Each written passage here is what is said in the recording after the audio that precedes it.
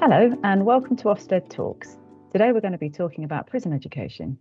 Now, Chris, you and I have had a number of meetings over the last few weeks on this topic, and it's really concerning, isn't it? Hi, Anna. Yeah, we've spoken to a few people about this. We've spoken to Ofsted's very own Deputy Director of Further Education and Skills, Paul Joyce. I've spoken to Francesca Cooney, who is Head of Policy at the Prisoners Education Trust. And we've spoken to Sheena Maberly, who is a policy lead at dealing with prison education in Her Majesty's Prison and Probation Service. Ofsted Talks. Ofsted Talks. Ofsted Talks. You know, it's been a really fascinating few discussions, but what we've heard hasn't been great, has it? Let's be honest. No, and at Ofsted, we've been concerned about prison education for a number of years, long before the pandemic. Prison education simply gets the worst inspection results of any area of education we inspect. It's something we've been talking about for a while. And COVID just seems to have come and landed on that and made things much worse by the looks of it. Yeah, exactly. We introduced the education inspection framework into prisons in February 2020, so just before the pandemic, and we've done some inspections since, and the findings are really concerning. Now, before we get into the meat of those interviews, I thought it would be useful to listen to a bit of Paul Joyce, our Deputy Director of Further Education and Skills, and he'll be talking through a little bit of what we do on a prison inspection, and then our place in the system and what we've found. Obviously, we play our part in inspecting them. How do we go about that? Just for listeners out there, what exactly do we do? Well, really, we look at prison education in much the same way as we do in the rest of the work we do at Ofsted.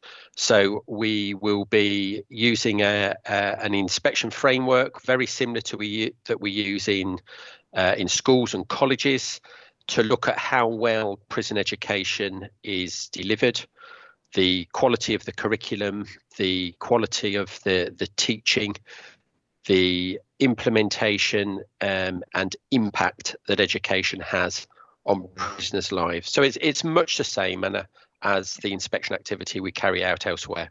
Okay, that's really helpful. What are we tending to find at the moment when we're going out and inspecting? Well, there lies the start of the problem, really. It's not a pretty picture in terms of what we are finding. And sadly, Anna, this has been the case for a long period of time. And clearly, COVID and the current circumstances have not helped. But by and large, it's a pretty bleak picture. Mm-hmm. We find that education isn't sufficiently prioritised in the prison regime, and often not doing what it should be doing for the prisoners that are in custody. So just a quick summary, he went on to talk about some of the key issues. So there's really poor management of the quality and education skills and work, and there's slow progress with improving the provision since previous inspections. Only a third of prisons inspected since September 2019 deliver an appropriate curriculum to meet the needs of their prisoners. In many cases, the number of activity spaces available in education skills and work isn't sufficient for the number of prisoners, or the spaces are poorly allocated and used. And then lastly, prisoners with a range of additional learning needs, which we know is high in prisons, receive insufficient support, and the range of education skills and work activities that vulnerable prisoners can access is really poor. Ofsted Talks. Ofsted Talks. Ofsted Talks. I had such a fascinating discussion with Francesca Cooney from the Prisoners Education Trust. And what came through really strongly for me was the mixed track record that prisons have, and just what a struggle it can be to get people to engage with education as they're serving their sentences. Yeah, I can imagine it must be it's a really important first step, getting people to engage, but that might be quite hard. So let's have a listen to Francesca. Prisoners presumably enter prison with a mixed track record in terms of education. Is that fair to say? Absolutely, yes, absolutely. I mean, many prisoners have not engaged in education very much at all. We know, at least half of people coming into prison are assessed as not having what we would consider to be functional literacy. We don't have up-to-date figures around this, but we think maybe 4 out of 10 have been excluded or suspended from school. And many people in prison have really negative prior experiences of schooling, and certainly of conventional schooling. And I would also want to point out that at least a third of prisoners have additional learning needs or have some kind of neurodiverse condition. And what that means is people learn differently, people concentrate differently, people need different kinds of support. So many people are coming into prison with additional needs, not having had their additional needs met in the community, and then struggling once they get into prison as well.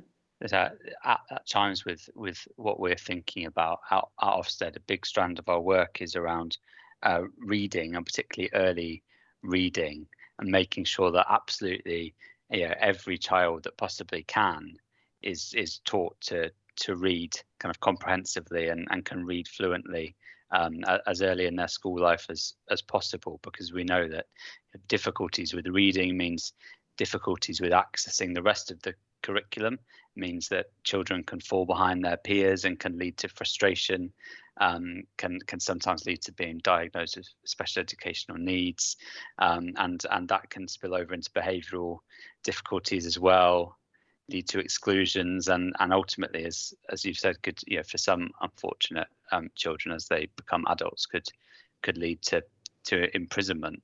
Is that focus on reading something that you think would be beneficial? I think it would be beneficial, but what I would say is it would be fantastic if prison education could be taught in quite a different way. I mean, it's shocking that so many people come into prison not being able to read and write, but it's actually inspiring that a lot of people do learn to read and write once they are in prison.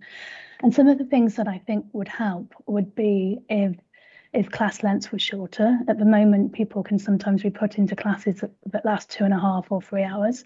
That's not brilliant for people with poor concentration. I don't think most people in the community would want a 3-hour class.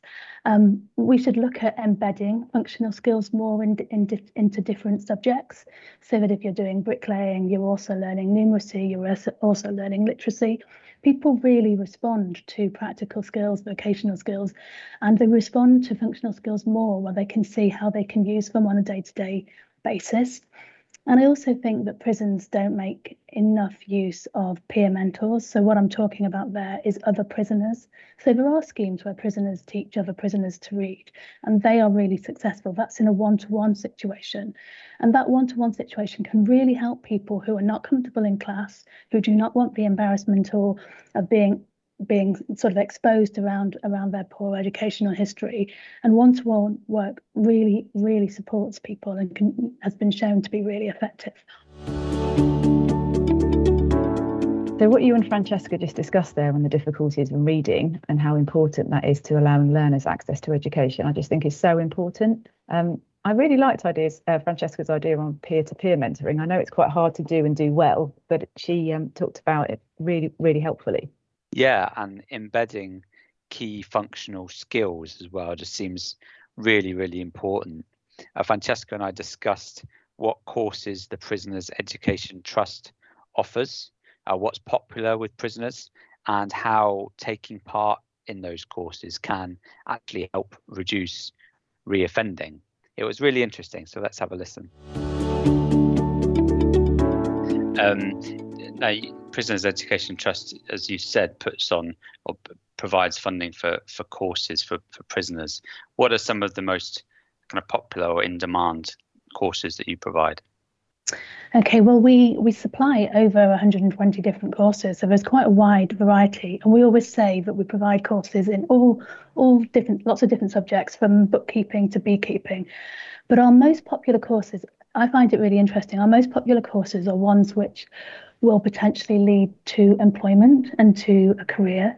So courses in health, fitness, nutrition, things like becoming a gym instructor, courses in sort of mental health and counselling and supporting people with substance abuse. A lot of people who've had those kind of difficulties want to use their experiences to help other people. Business, accountancy, those are very popular courses as well. So generally, I find it really interesting that people seem to have a very clear idea about what they want to do in the future, and they really want to do courses that will benefit them on release. That's really interesting. So that suggests, doesn't it, that completing these courses could have an impact on whether prisoners reoffend or not? Is that something that you find? Absolutely. There's very clear evidence that successful education has an impact on reoffending rates. And that's something that the Ministry of Justice accepts, and they know from their own research as well. But despite this, we find that education isn't always prioritised in prisons. And I have to say that it's not true that all officers or people working in prisons necessarily understand the impact that education can have to transform lives. So that message hasn't really necessarily got across to everybody working on prison wings. And that means people may not be as supportive of facilitating access to education as they could be. It's not necessarily seen as a part of the prison's mission to reduce reoffending in the way that it should be. So it's what you're describing, and is a real missed opportunity. It sounds like, from the impact of the education that good education can have in prisons on employment, on reoffending rates, on life in the outside world, for the system and many prisons to not be grasping this opportunity feels like a real waste. It's a massive waste, and it's a massive waste of potential. Some people get the skills and the qualifications they need in prison, and they take advantage of every opportunity offered. But I would say they are the exception, not the norm.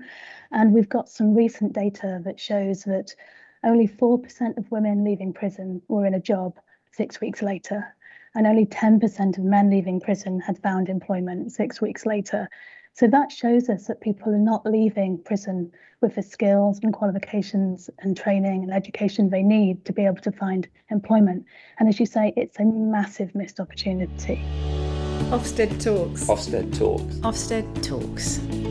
Unsurprisingly there, Francesca spoke so eloquently about the importance of prison education. Now let's have a little think about some of the challenges.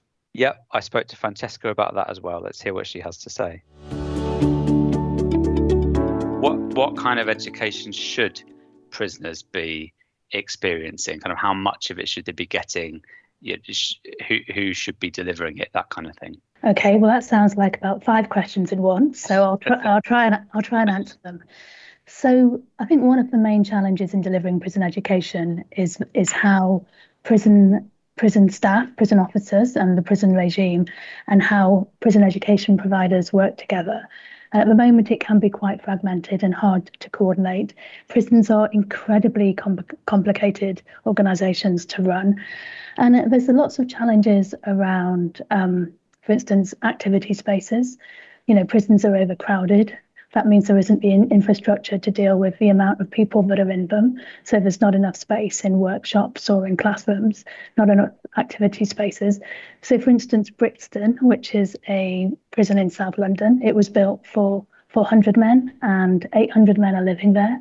And if you can imagine, that means double the quantity that they actually have capacity for. So prisons struggle to find activity spaces for their populations, particularly busy prisons. And then on top of that, they don't always allocate the spaces that they have effectively. It can be really challenging for prisoners to actually access education, because for most prisoners, they need to be unlocked by an officer and escorted from their wing down to the education department.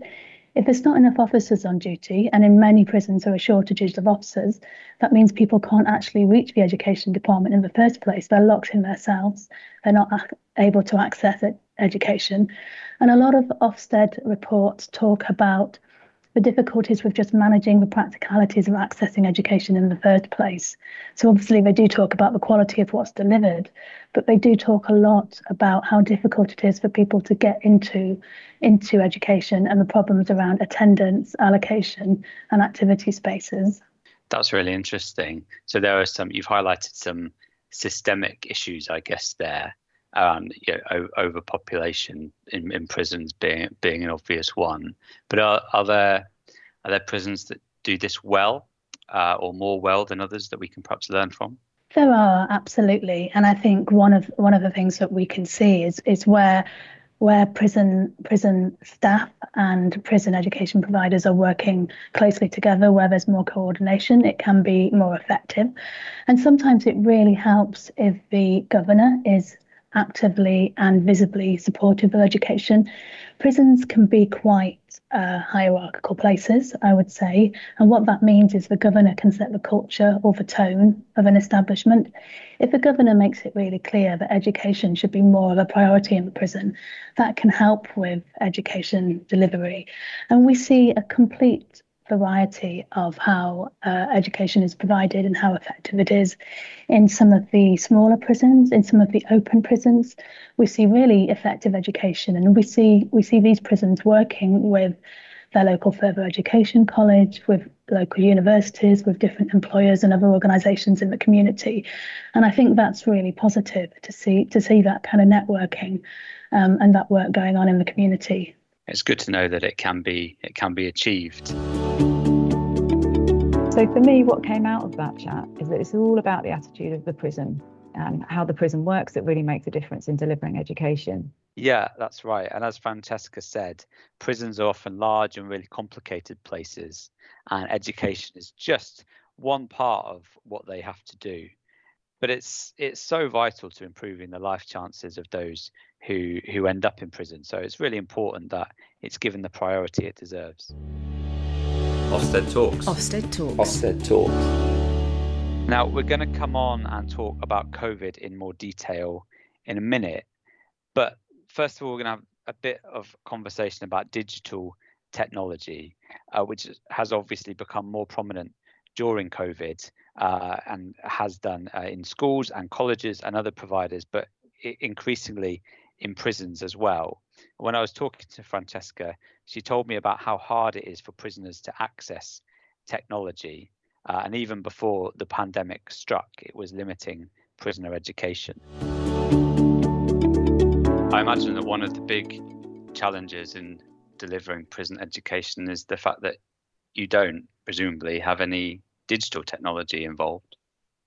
Absolutely. So prisoners are massively disadvantaged because they don't have access to internet. They don't have any technology in their cells. And the only way they can access computers is if they can get to the education department, or the library, which depends on officers being able to escort them across. So, we are really concerned that prisoners are losing out on many opportunities that would help them to progress their education, resettle successfully. And we believe that limited, restricted access to the internet is essential to develop prison education and provide opportunities for people and online courses. And we think it can be provided safely and securely in cells. It can be monitored, it can be supervised. And prison learners deserve the chance to develop essential digital skills. Many of the people don't have that coming into prison, and they deserve the chance to access courses that will help them spend time productively while they're in prison, and then increase their chances of studying or training or getting a job when they're back in the community. So what are the barriers to achieving that? Is that about the priority given to education in prisons and kind of having a can-do attitude, or are there kind of wider rules about access to technology that stand in the way? Well, I think for a long time the barrier was concern about risk and security. I mean, obviously there are risks working in prisons, and I think during lockdown what has been shown is that actually those risks can be managed, and so certainly restricted internet can be provided safely and securely.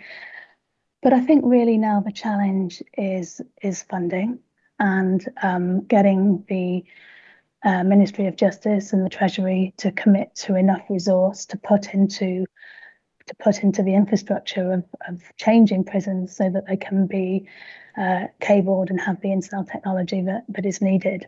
So it is about making the arguments that actually this will benefit society in the long run. It would be an economic thing to do in the long run. And it would save money in terms of reducing reoffending, and it would save money in terms of supporting prisoners to maximise their potential. But it's still something that is difficult to argue for in some ways. Yes, I can see why, and funding is always the big issue as ever, isn't it? I guess this is a tricky one, isn't it? There's quite a bit of a tension here about how we provide access to digital devices to allow for learning, but in a way that's safe for prisoners and the public.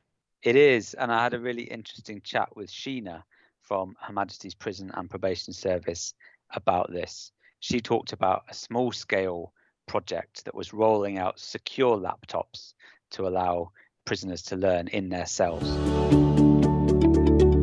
And can I ask about access to digital devices as well? Because obviously outside of prisons, that was a big aspect of how education was dealt with through the pandemic, but obviously there are limits to what you can do with digital devices in prisons. Is that have some prisons been able to use digital devices in innovative ways? Yes, and I think that, just to start slightly further back, there are good reasons why we don't allow blanket access to in-cell technology, mainly around protecting the public, of course. It's just not appropriate.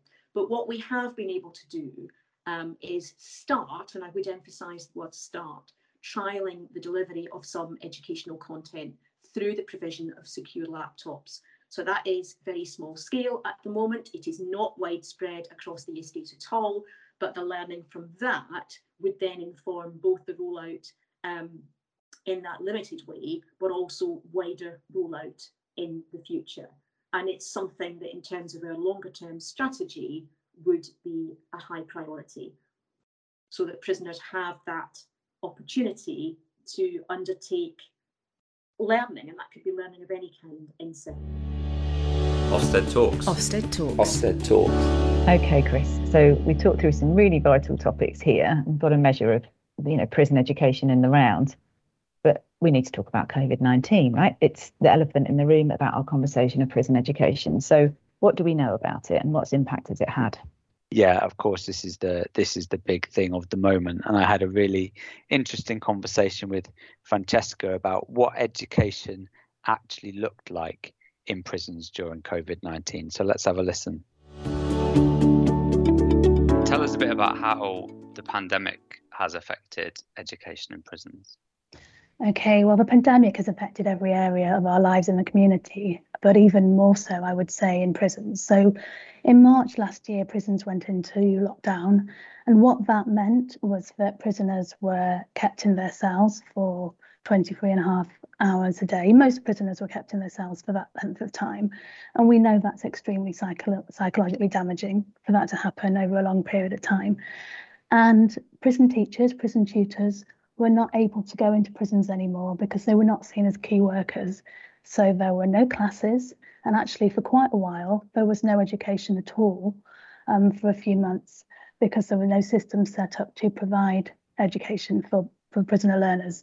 So in the community we saw that universities and colleges moved their courses online and everything could be developed virtually, and maybe in some ways that wasn't ideal for everybody. People could still progress and carry on with their education, but for prisoner learners, the situation was completely different.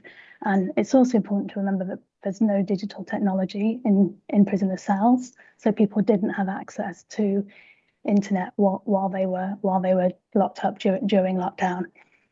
So at the end of last year, prison education staff could go back into prisons, but they hadn't been able to offer classes up till the last few months where things have opened up. So they can offer some classes now, but they're socially distanced, they're smaller numbers, they're restricted, there's lots of rules around them. It's not the same as it was prior to lockdown. So lots of the education that has been delivered over the last 9 months has really been paper-based learning in cell packs, materials that have been produced by prison education departments and handed out for prisoners to complete in their cells and then hand back for marking. There's a bit of phone tutorial support going on now, and there is some other kind of forms of support, but it's been so different for prisoners compared to what people have been able to access in the community. And what that means for many prisoners is they haven't had the opportunities to get the qualifications they need. They've had to stop their courses right in the middle of them, and they haven't been able to make the progress that will help them when they come out and are released and try to resettle in the community. That was really interesting. Like, so much of what Francesca said chimed in with the conversation I had with Paul about what we've been finding when we've gone in. There have been obviously the delays in any form of education getting into prisoners in that first lockdown, and Paul really highlighted how the packs Francesca described are often not tailored to the needs of individual prisoners, meaning that, you know, sometimes, although there's some stuff there, they're of limited value. That's right. And in my conversation with Sheena, she was able to talk about some of the learning that Her Majesty's Prison and Probation Service have been able to take from the pandemic. You mentioned some of the learnings that the prison service can take from the last year and a half. To expand a bit on what you think those are. Yes, I think there's two main things here. So one is the concept of blended learning, which if you were studying at a college in the community would probably be a phrase that you would be very familiar with. But it's been difficult for us in prisons. So one of the things that we're looking at is how we can maintain perhaps some of the learning from blended learning. So even although some prisoners will be able to access education away from residential wings, the fact that some of it could still take place on wing in cell, therefore outside the core hours during which you would normally expect to access education, so you've just got that increased flexibility. That's something that we're looking at very closely, again, with our provider colleagues. It's very much a partnership approach. I think the other thing is about prisoners who are perhaps more hard to reach, and there can be many reasons for that. But we know that some people perhaps don't want to engage in classroom-based learning. Perhaps they didn't have positive experiences of that in prior educational experiences. It could be about their own personal safety. So there are reasons why prisoners perhaps would not necessarily choose to do that. So again, it's something that we want to be able to continue, and there could be a place for continuing to provide packs, even as a first step, because prisoners who engage well with the packs may then decide that they would be happy to engage later on. But even if they don't, we're still able to offer something. So it's about that, levels of participation, and it's about reaching people. We want prison education to be inclusive, clearly from the perspective of protected characteristics, but also inclusive in the broader sense, so that irrespective of who you are, what the nature of your offence is, how distant your release date might be, you've got the opportunity to engage in something and then progress on from that, depending on what's right for you. We know, don't we, that education is most effective when whoever is on the receiving end, prisoner, child, college student, is able to talk to a teacher face to face, is able to get that kind of instant feedback, is able to act on feedback, and is able to have those interactions with a teacher. So I assume we're not anticipating, kind of beyond another pandemic, we're not anticipating a situation where prisoners are just not able to get out of their cells in order to access that kind of education. No, absolutely not. Again, it's very much back to blended learning, and provided it's safe to do so, then we would want that participation and that face-to-face experience to resume.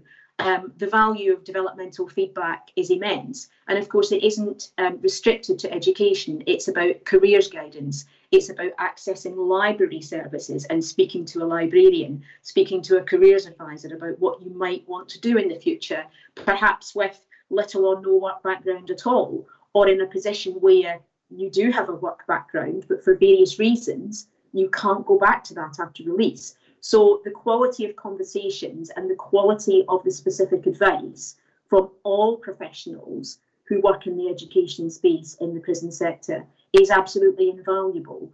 And I think it's just worth highlighting that, I represent the adult world. So people are beyond the age of compulsory education. And I think that's particularly important in that case, because people don't have to engage. So therefore, we want them to want to engage.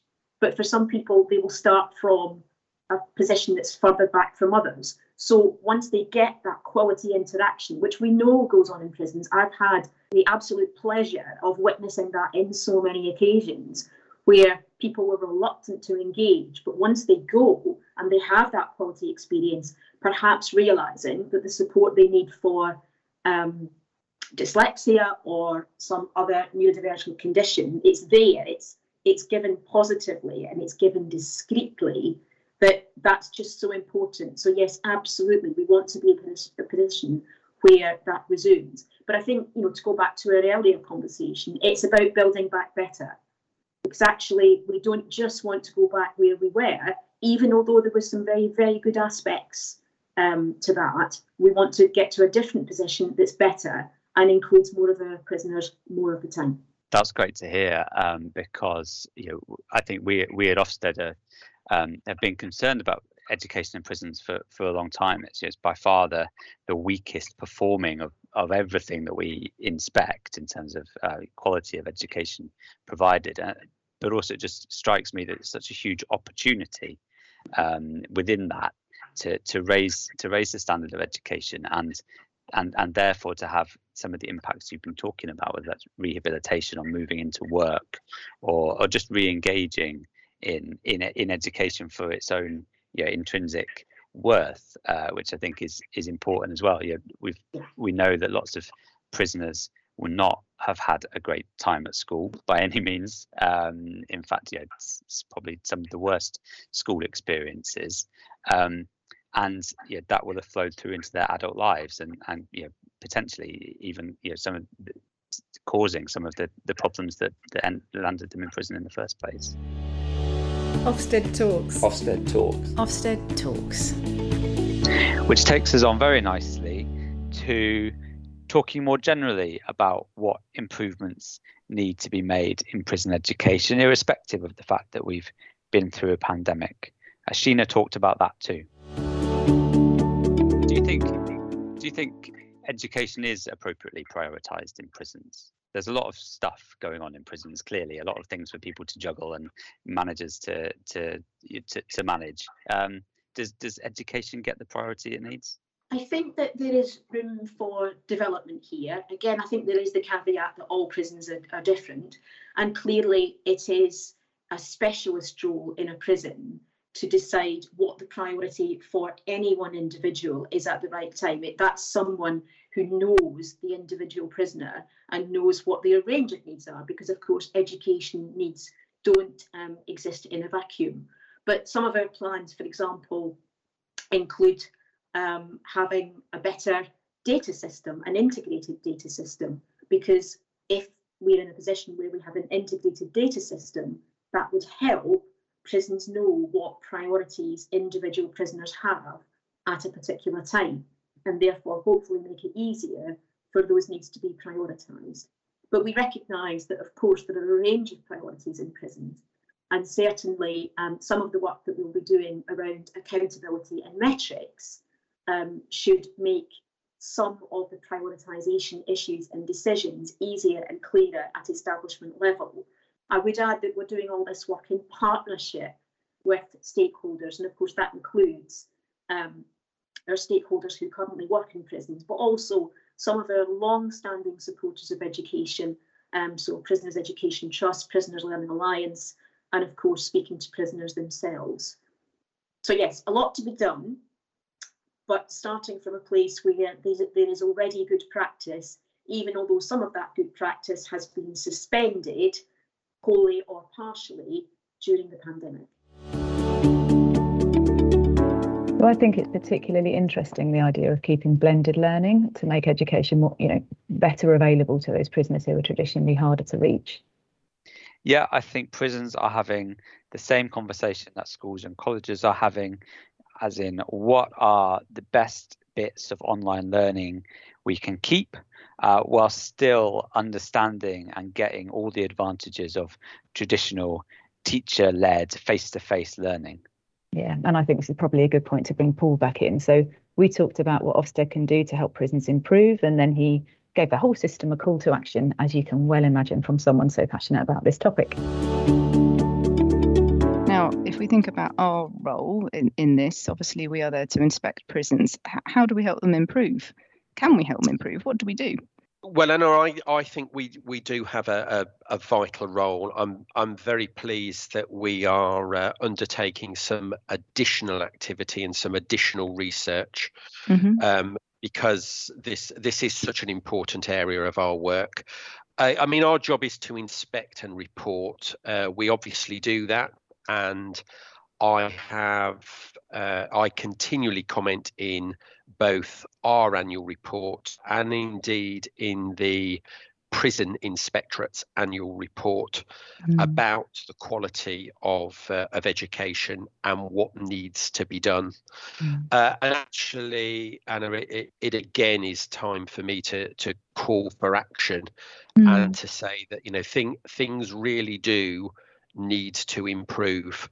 COVID has made a situation that wasn't ideal much worse, and education can play such an important role in rehabilitation and in reducing reoffending rates. We need to help HMPPS, we need to help individual prisons and education providers to do what they can to improve. So our reports, our thematic reviews, our recommendations really do highlight why education provision isn't working as well.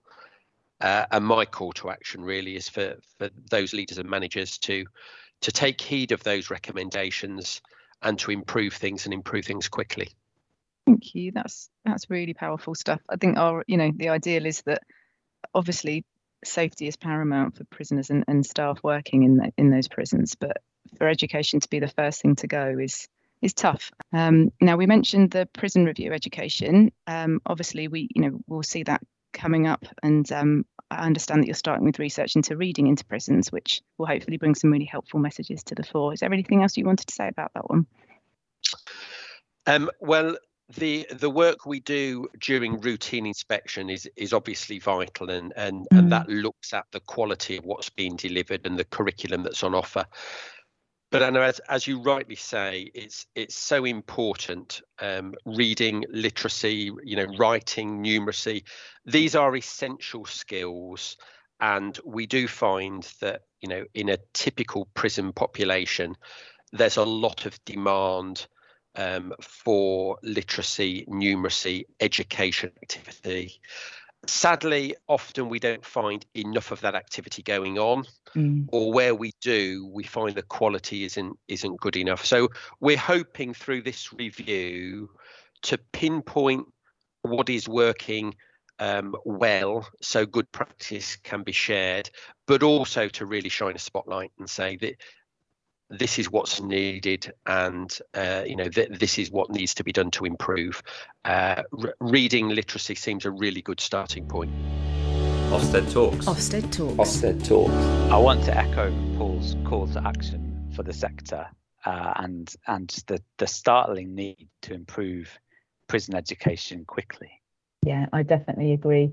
Can you just touch on the prison review that we're doing? Because I think listeners out there will be keen to hear a bit more. Yeah, of course. So the review will look at various issues in prison education over the next year or so, but it will start with some research visits to prisons over the autumn term to look in particular at reading. We'll be looking at how prisons assess prisoners' reading ability when they arrive, how they do that throughout their time in prison, and how the whole prison education system works together to improve prisoners' reading, and what this means in terms of prisoners' educational progress and well-being. We know from our work in education more broadly that reading is just such a huge part of education, being able to read fluently and well, opens up the rest of the educational world, opens up the rest of the curriculum, opens up opportunities, and not being able to read as well as people can and should is a real barrier to both their education but also work and other aspects of their life. Thank you, Chris. As someone who used to be an English teacher, I could not agree more. I promise not to mention that every podcast, by the way. But thank you. I think it'll be a really timely piece of research, and I'm really looking forward to seeing what the findings will be. Ofsted Talks. Ofsted Talks. Ofsted Talks. Okay, so we're nearly about at the end of our episode for today. One question that we've had from our listeners: do schools and colleges have to produce any sort of curriculum map? Oh, well, that's an easy one, Anna. The answer is a resounding no. Okay. The inspection handbooks that we've produced are really clear that curriculum planning doesn't have to be done in any format.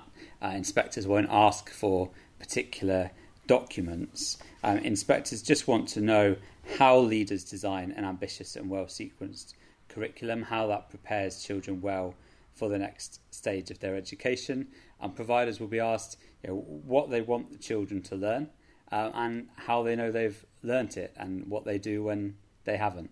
And it's as simple as that. There's no kind of curriculum map required, no specific documents. It's all about the conversation with the senior leaders and the subject leaders. All right, that's really helpful. So that does bring to a close this episode of Ofsted Talks about prison education. Thanks so much for listening, and I'm sure there'll be another one soon.